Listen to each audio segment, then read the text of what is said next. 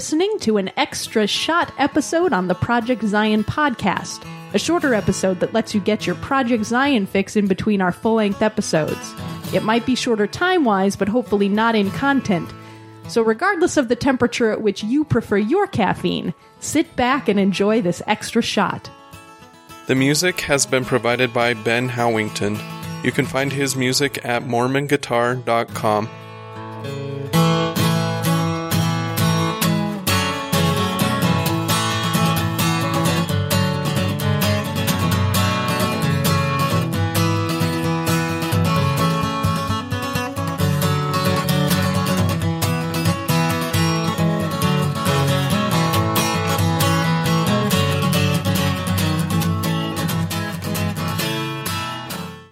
Hi, my name is Carla Long, and I'm bringing you a short and extra shot of the Project Zion podcast. Today, I'm introducing you to Tony and Charmaine Chvala-Smith. I'm excited to introduce you to them, and I know that you will love them as much as I do after hearing more. Tony, Charmaine, welcome. Hi, Carla. Hi, Good Carla, to be thanks. here. So, Tony, Charmaine, tell us more about yourself. Where did you grow up? Where'd you come from? I grew up in central Michigan. I've had family there since the 1870s, so we're longtime Michigan people. My father is a retired factory worker. My mother is a retired nursing home cook. I encountered Community of Christ when I was 18 years old and discovered that I had a little bit of family history in it. We had actually grown up Methodist. And so when I was in junior high, we stopped going to church for most of the rest of my junior high and high school. And then when I discovered Community of Christ, I became interested as an 18-year-old, so I've been active since then. And I'm originally from Saskatchewan in Western Canada. Grew up on a farm outside of, about 10 miles out of North Battleford. I'm one of 7 children, and my mom was a church member, RLDS at the time. But we lived about 100 miles away from the nearest congregation. So for me, church was 1 week of youth camp every summer and was the thing that not only me, but all of my siblings looked forward to. It was a week away from all the hard labor of being on a farm and a place where you didn't have to do dishes every meal and where, for me, I think for the others as well, God became real. This was no longer just having our mom teach the pre-baptismal classes or tell us about the church or its history, but this was the time when God's realness met us. So camp was the highlight of the year for all of us. And you can kind of tell that because when we would be doing some particularly onerous task on the farm, whether it was picking rocks in the spring or baling in the summer, end of summer, we would, on our ways out to the field and on the way back, we would be singing camp songs. And somehow that brought joy in the midst of some really difficult times. So that was my early beginnings in the church, was 1 week of camp every summer. And I still think that in some ways I saw the church at its best. And then as a young adult, actually, my last year of high school, I was very prayerful about what was it I could do for God. And for the year after graduating from grade 12, I traveled with a 70 on a youth missionary team for a year. And that brought me into the realities of church life and congregational life like I had not been exposed to before, and brought some new understanding and realism to my understandings of the church, and was just an amazing experience. And so that's kind of my beginning, and always feeling, even from that time in grade 12, that if I would try to be attuned to it, that there were things I could do for God. So it's a good start. It is a good start. Thanks. So it sounds like you both came from humble beginnings in some ways. So what do you do now for the church and for Graceland University? Can you explain what you are doing at this moment? Mm-hmm. Just in the past year, we've switched employment from being full-time Community of Christ, where we had been scripture and theology specialists since 2006, and before that, from 1996 to 2006, had been serving in a role called theologian in residence, a role that we shared. So just in the past, just since November, we've switched to full-time employment with Community of Christ Seminary, which is a graduate school connected to Graceland University, the church's college. So I am an assistant professor of theology and scripture at Community of Christ Seminary, and I hold a chair called the Paul E. Morden Seminary Chair in Religion. We teach graduate classes and undergraduate classes, but we still have a part-time role with Community of Christ. We still are available as consultants and still have an office in headquarters and still have a variety of things that we do for the church.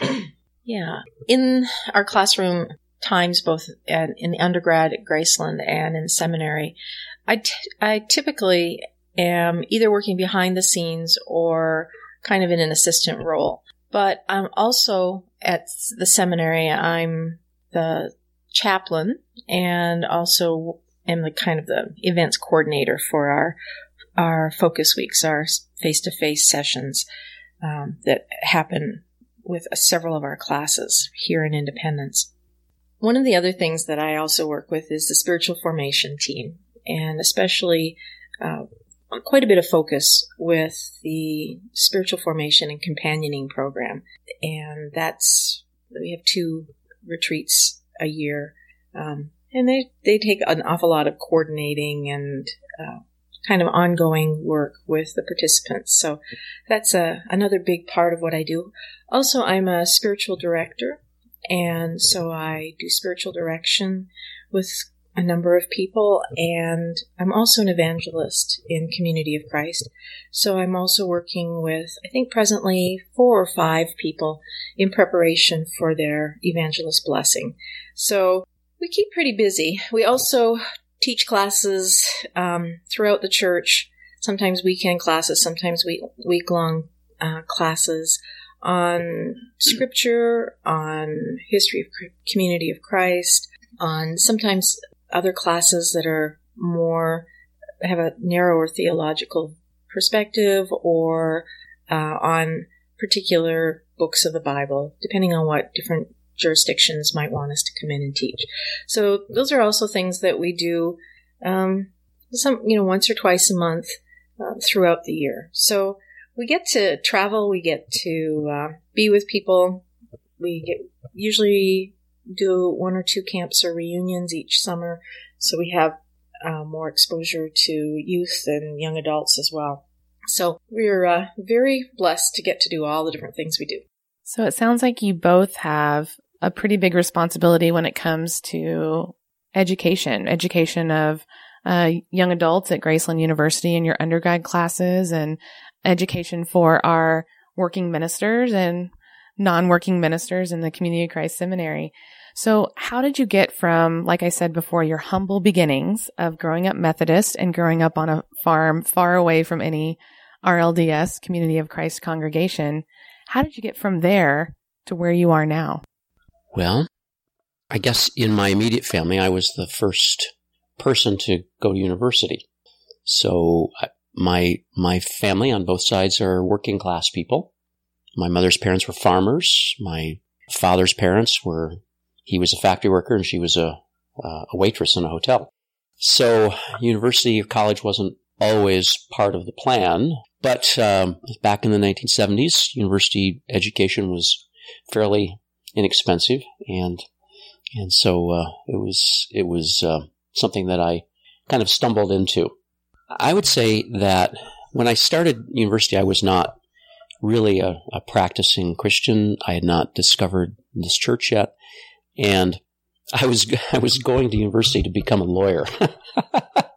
The reason I was going to become a lawyer was my dad had tried to talk me into this because I had a hunting habit, and he said I remember him saying to me, big game hunting around the world is an expensive hobby, so what do you think about law? And I said, yeah, sure, why not? And so you wanted to become a lawyer so that you could support your hunting habit? Yeah, pretty much. And so when I started university, that was my goal. But I had a series of very important spiritual transformations in that first year of university study. One of them was that I discovered that Jesus Christ was actually real, and that by committing myself to him, my life looked and felt different. So that happened in my first semester.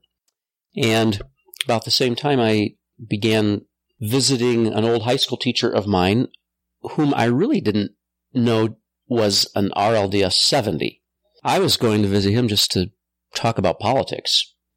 And I'd had him in high school and thought he was a great teacher, enjoyed him a lot. I knew that he knew my Grandpa Smith somehow, but I was not interested in why or how. So I started hanging around him, and he, of course, as a missionary in the RLDS church, saw me as fresh meat.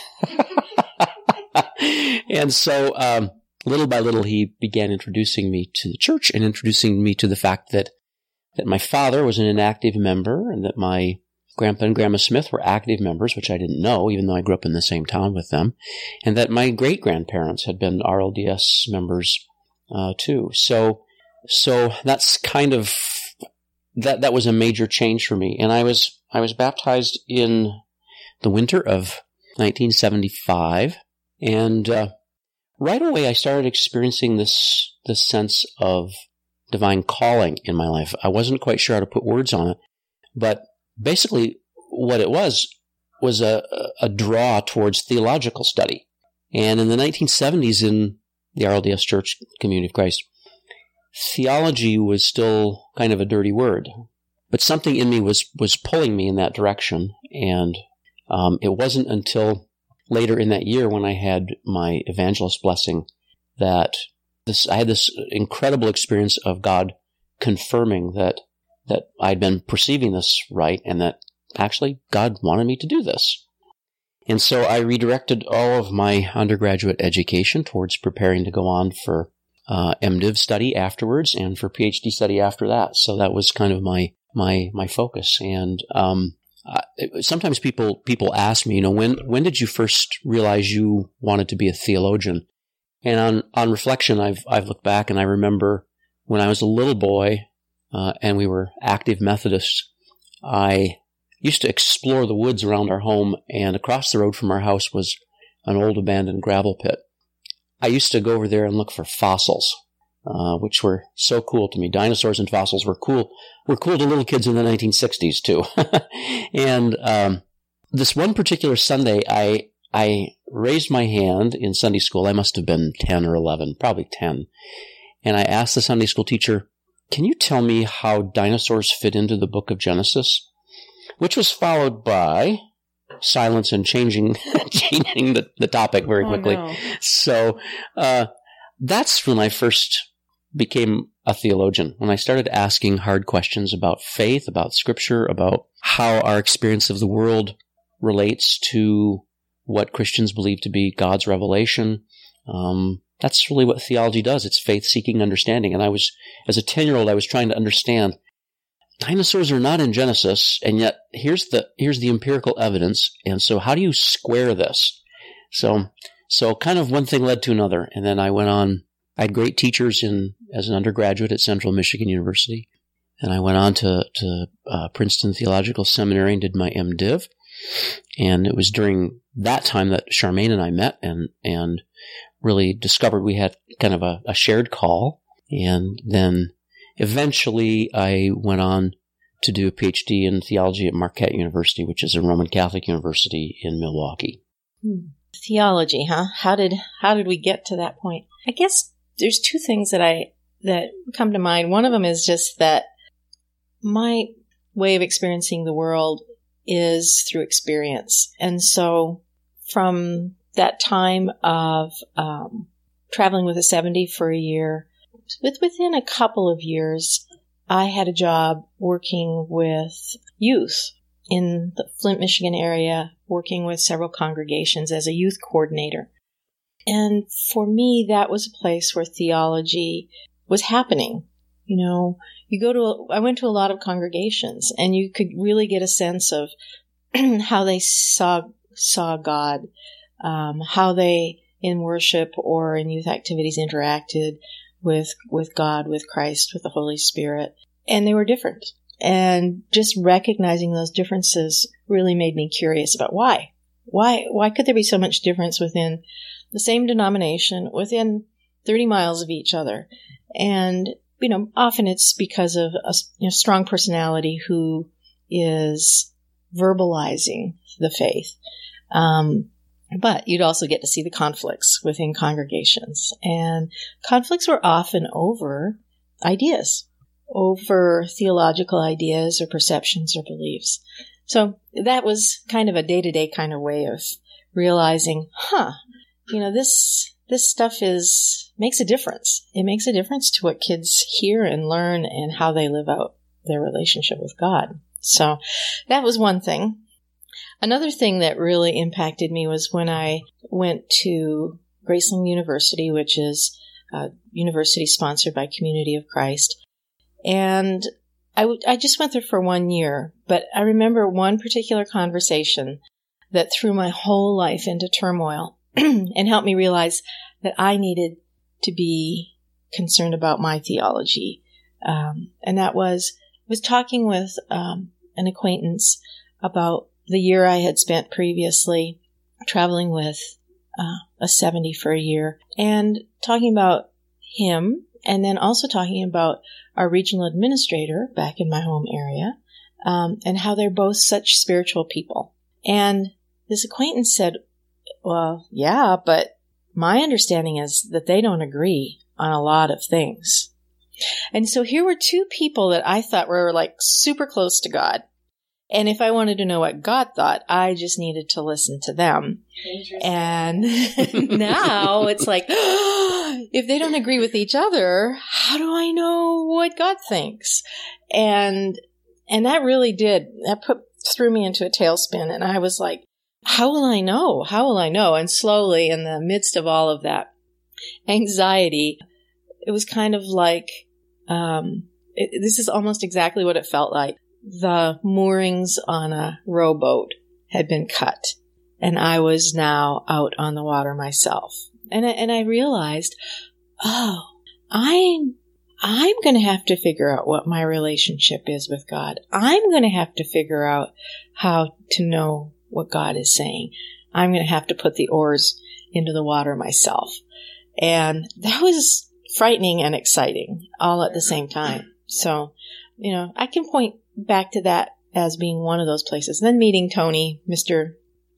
Theology Brain, and and realizing on some of our very long trips, different places, that we didn't agree on things. No. I know, it's hard to believe. But there was Charmaine's way, and then there was the wrong way. Well, that's right. But even on things that we didn't agree on and that we would argue about, it was often that Tony would say, well, what you're saying is the same as, and he would name some theologian and what they had said. And I'd go, oh. Then I should write more of my thoughts down. But it was very affirming and to the idea that yes, I could think theologically. I could articulate things theologically. And I think that's probably true of almost everybody. And that's one of the things that when we are out doing classes on theology, we try to affirm that everyone is a theologian. And if we've thought about, how you offer a prayer, that's theology. What is it that, if you think about what is it you're going to say, what does it mean? How does it connect with what I know about God? That's theology. So anyhow, it's become just a kind of a natural, everyday kind of part of, it's not just our lives, but most people's lives are affected by theology, whether they know it or not. That is really wonderful to hear. And I'm sure that people would be surprised to hear that, a theologian, and you, Charmaine, you've studied theology yourself so much that you would say that anybody can do theology. I mean, what a wonderful gift to give to people. Yeah. It's a different place. Sometimes we think about theology as being about what you get out of books and then what you spew from there.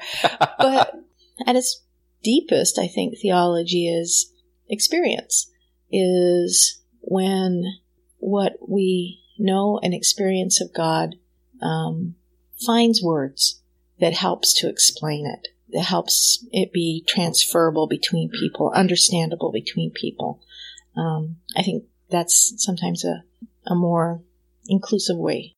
We sometimes tell church folks that depending on which gospel, Jesus repeats the great commandment, and it's essentially to love God with heart, with might or will, with mind, with soul. And too often theology has been simply limited to loving God with the mind. Now, we should do that, right? Christianity is not blessed by being irrational about things. But at the same time, to love God with the whole person means that you don't just use your head, use heart, will, soul. All the human faculties are involved in loving God. And theology really at its best wants to embrace all that. The greatest of Christian theologians were also preachers, practicers of spiritual disciplines. They were bishops, they were pastors. They weren't just simply locked in universities. Tony, you said something earlier about Christianity is not blessed with not served well by being served well by being irrational. Yeah, I wasn't quite sure what you meant there. I meant that, like in our day and age, Christianity is often represented by what I would consider really reactionary voices publicly, who, for example, want to control what's taught as science in public schools. They want to control what's taught in terms of reproductive care and rights and so on. And typically, lots of people see Christianity as anti-science. And I think that's a misrepresentation of Christianity at its best. Some of the greatest of all Christian theologians, like Augustine or like Thomas Aquinas, were very much in tune with the best thought of their day and tried to reframe Christian faith in light of it. And so that's what I meant by Christianity is not well served by being irrational. Well, thank you so much, Tony and Charmaine, for this wonderful introduction. We're going to close down our extra and short shot of introducing you both with just one final extra important question. You've been teaching in Community of Christ for a long time, and I am fairly aware that you have had some really special students in your past. And I was just wondering if there was just one particular blonde-haired, blue-eyed, beautiful student that you thought was maybe your favorite. Are you thinking maybe of this student who was in one of our very first classes at Graceland? I do believe I am. She was extra, extra special, I believe. And what was her name again? Let's see. Was that Melanie? No, that would be Carla Long. So Carla Long, that's Carla, right. you can answer your own question, Carla. Mirror, mirror on the wall. As usual, I can answer all of my own questions. Well, Tony and Charmaine, thanks again for being here, and thanks for being part of Community of Christ and for doing what you do.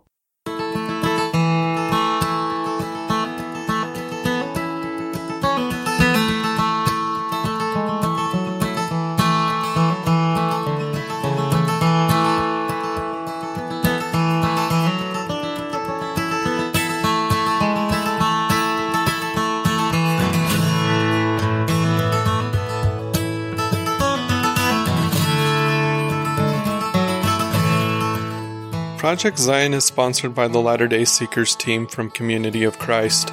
The views expressed in this episode are of those speaking and do not necessarily reflect the official views of the Latter-day Seekers team or of Community of Christ.